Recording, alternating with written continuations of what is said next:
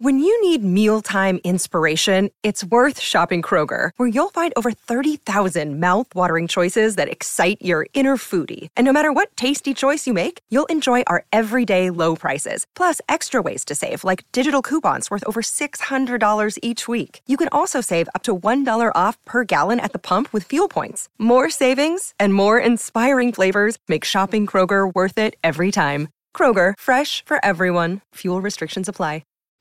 Hello and welcome to Acrisure Stadium. I'm Dan Kovacevic. He's Chris Halleck, and we're from DK Pittsburgh Sports. Steelers 28, Browns 14, and yet not at all victorious sounding or looking locker room, was it? Not at all. You walk in there and it's just... Connor Hayward said it perfectly. It felt like we lost a game. That's what he... I mean, you go in there like 9-8. They keep Tomlin's streak alive. I know you don't like talking about the streak. No, but no one does. They don't either. Yeah. That's one of the. Let's get that one out of the way. By the way, they couldn't care less. There was not a single person in there. Now I didn't talk to all 53, and I wasn't in on all the interviews and whatever else. I didn't hear a single person bring it up. I didn't hear a reporter bring it up. Yeah. It's just a non-thing. This is like a radio talk show claptrap narrative. Yeah. You know, that just doesn't exist. No one cares that they're 9-8. Here's what they do care about, Chris. They got better. Yes. Yeah, I mean, it was always going to be a year of transition. It just always was, because you're going from Ben Roethlisberger, who's been the quarterback of this team for almost 2 decades. You go to Mitch Trubisky at the beginning of the year. You know Kenny Pickett's going to be the quarterback at some point. And it's like, okay, how is this team going to even finish above 500?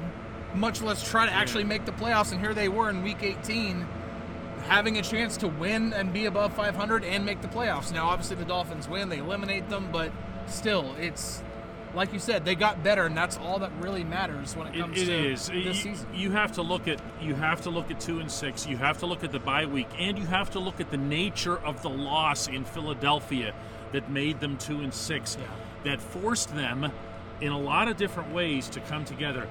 You want to talk about something that was a common theme through that room. It was 2-6. It was Philadelphia. It was the bye week. It was Najee Harris saying to the offensive lineman, hey, I'm going to sit in your classroom. Do you mind? Yeah. I'm just going to plop myself back here. Don't worry about me. I'll get my own snacks and beverages, but I'm just going to sit here and we're going to work together to figure out how to make this offense go. And it didn't really go, but it also didn't. Yeah, it got better. I mean, they went into today's game averaging 146 yards per game on the ground over the previous 8 games, and every game since the bye week. I don't remember the exact numbers, but they ran the ball. Pretty effectively today. And that was going to be, especially whenever Kenny Pickett takes over. He's a rookie quarterback. He's still trying to learn, the speed of the game and everything like that. At this level, you have to be able to run the football, and they figured out a way to do that. The offensive line got better. Is Matt Canada still the right offensive coordinator for this? No, he never was. But that's for a subject for a future episode. Yeah. Where this offense is concerned, they got better. Yeah. They maybe began to form an identity. Hard running, we're going to pound you, we're going to keep going with Najee, we're going to have Jaylen Warren hit the outside. We'll remember every once in a while that George Pickens is on our roster and throw to him instead of throwing to the other guy. They got there. The defense, a little bit of a different story, though. Yeah, the defense obviously older. Yeah, there are when we start looking ahead now that the season's over. You start looking, okay, well, where are there holes on the roster? And I can count more on the defensive side than I can on the offensive side, because the offensive side, it's just the left tackle. You have quarterback, you have running back, you have receivers, you have your tight end if he's healthy. Pat Freiermuth went out with a knee injury that did not look good at the end of the game. But you can look at defensive tackle. Do they need to upgrade there? Because as good as Cam Hayward still was this year, he's not getting any younger. Inside linebacker, Robert Spillane was their best inside linebacker come season's end. And cornerback is just when are they going to shut down corner? Comparatively, there aren't these types of holes on the offense than there are on defense. When we come back, was this a success? Meaning this season? you know, and I know everyone's going to look at this and go 9-8. Yeah, I mean, whatever. To me, I still can't look at these like, oh no, if they'd only beaten the Jets or the Patriots, because to me that doesn't matter. Because if we're being honest here, they were going to go up to Orchard Park and have a really, really, really rough time with the Bills. Been there, done that, right?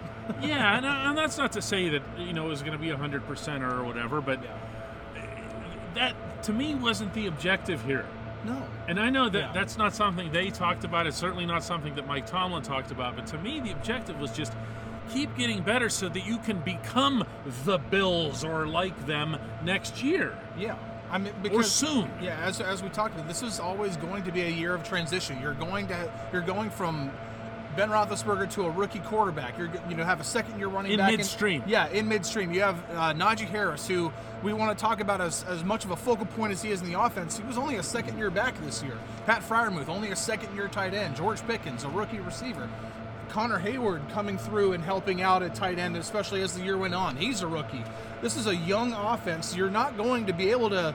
I mean, as much as we like to pile on Matt Canada, a young offense is going to be inconsistent. Well, especially with a coordinator who doesn't belong in the NFL. Yeah. I mean, I'm sorry. I'm through finding nice ways to say this. Right. Okay? Whenever they would succeed, with very few exceptions, to my eyes, it seemed like they would succeed in spite of him. Yeah. And, you know, you and I have talked about this, but, you know, the players themselves would like to try someone else. It's probably a good idea. Yeah, okay. And I just, you know, to me it was a success, and I just had a brief conversation with Kenny Pickett about this in the sense that first and foremost, the offensive line got it together. They weren't perfect. No. Okay, they weren't perfect in this game. Yeah. Actually, there were a lot of things about them I didn't like in this game, especially in the first half. Half was rough. They were missing some pass protection assignments. Yeah. They run block well though, and that was throughout. Especially, and that to me, those were going to be two such long-term crippling shortkomings if they didn't improve, meaning offensive line and quarterback, and they both did. Yeah, and I will even say, like, again, I've already mentioned multiple times the transition to Kenny Pickett. You mentioned the offensive line. I'll even go in and say they found a legitimate number 2 to complement Najee Harris, which I don't think. I don't think the Steelers have had a legitimate backup. D'Angelo Williams. I'll say D'Angelo behind Le'Veon Bell. So they undrafted. They found enough answers on offense to be able to go forward and say we can be better in 2023. And ultimately, what you always want to do, and I know it's going to take everybody all of about 5 or 6 minutes to start talking about the draft, is go into the draft where you don't need a position. Now, they haven't always succeeded in that regard, but when you look at what was a need inside linebacker, was and is a need. I'd still like to see left tackle addressed, or somebody who might be able to move Dan Moore elsewhere on the line. But you want to go into that, especially with all the cap space they have. Yes. Go in and get those guys in free agency first, kind of like the Miles Jack signing. Yeah, absolutely. And then go into the draft and say, all right, let's just take the best available players. Yeah, that's what they should do. And again, this is what makes this year so good for the Steelers moving forward. You have a quarterback on a rookie deal who's only got 1 year under his belt. Use that money that you aren't paying a quarterback, franchise money, to make the roster better and make everybody around there them. Could be additional savings at the quarterback position, judging by at least one individual that was the first one out of that room downstairs. Put your guesses in the comments as to who that might have been, and you'll win a deeply discounted subscription to DK Pittsburgh Sports, our website. All right, put it in there. Who do you think was the player who rocketed out of there, was dressed and gone just like that? Thanks for watching, everybody, all season long.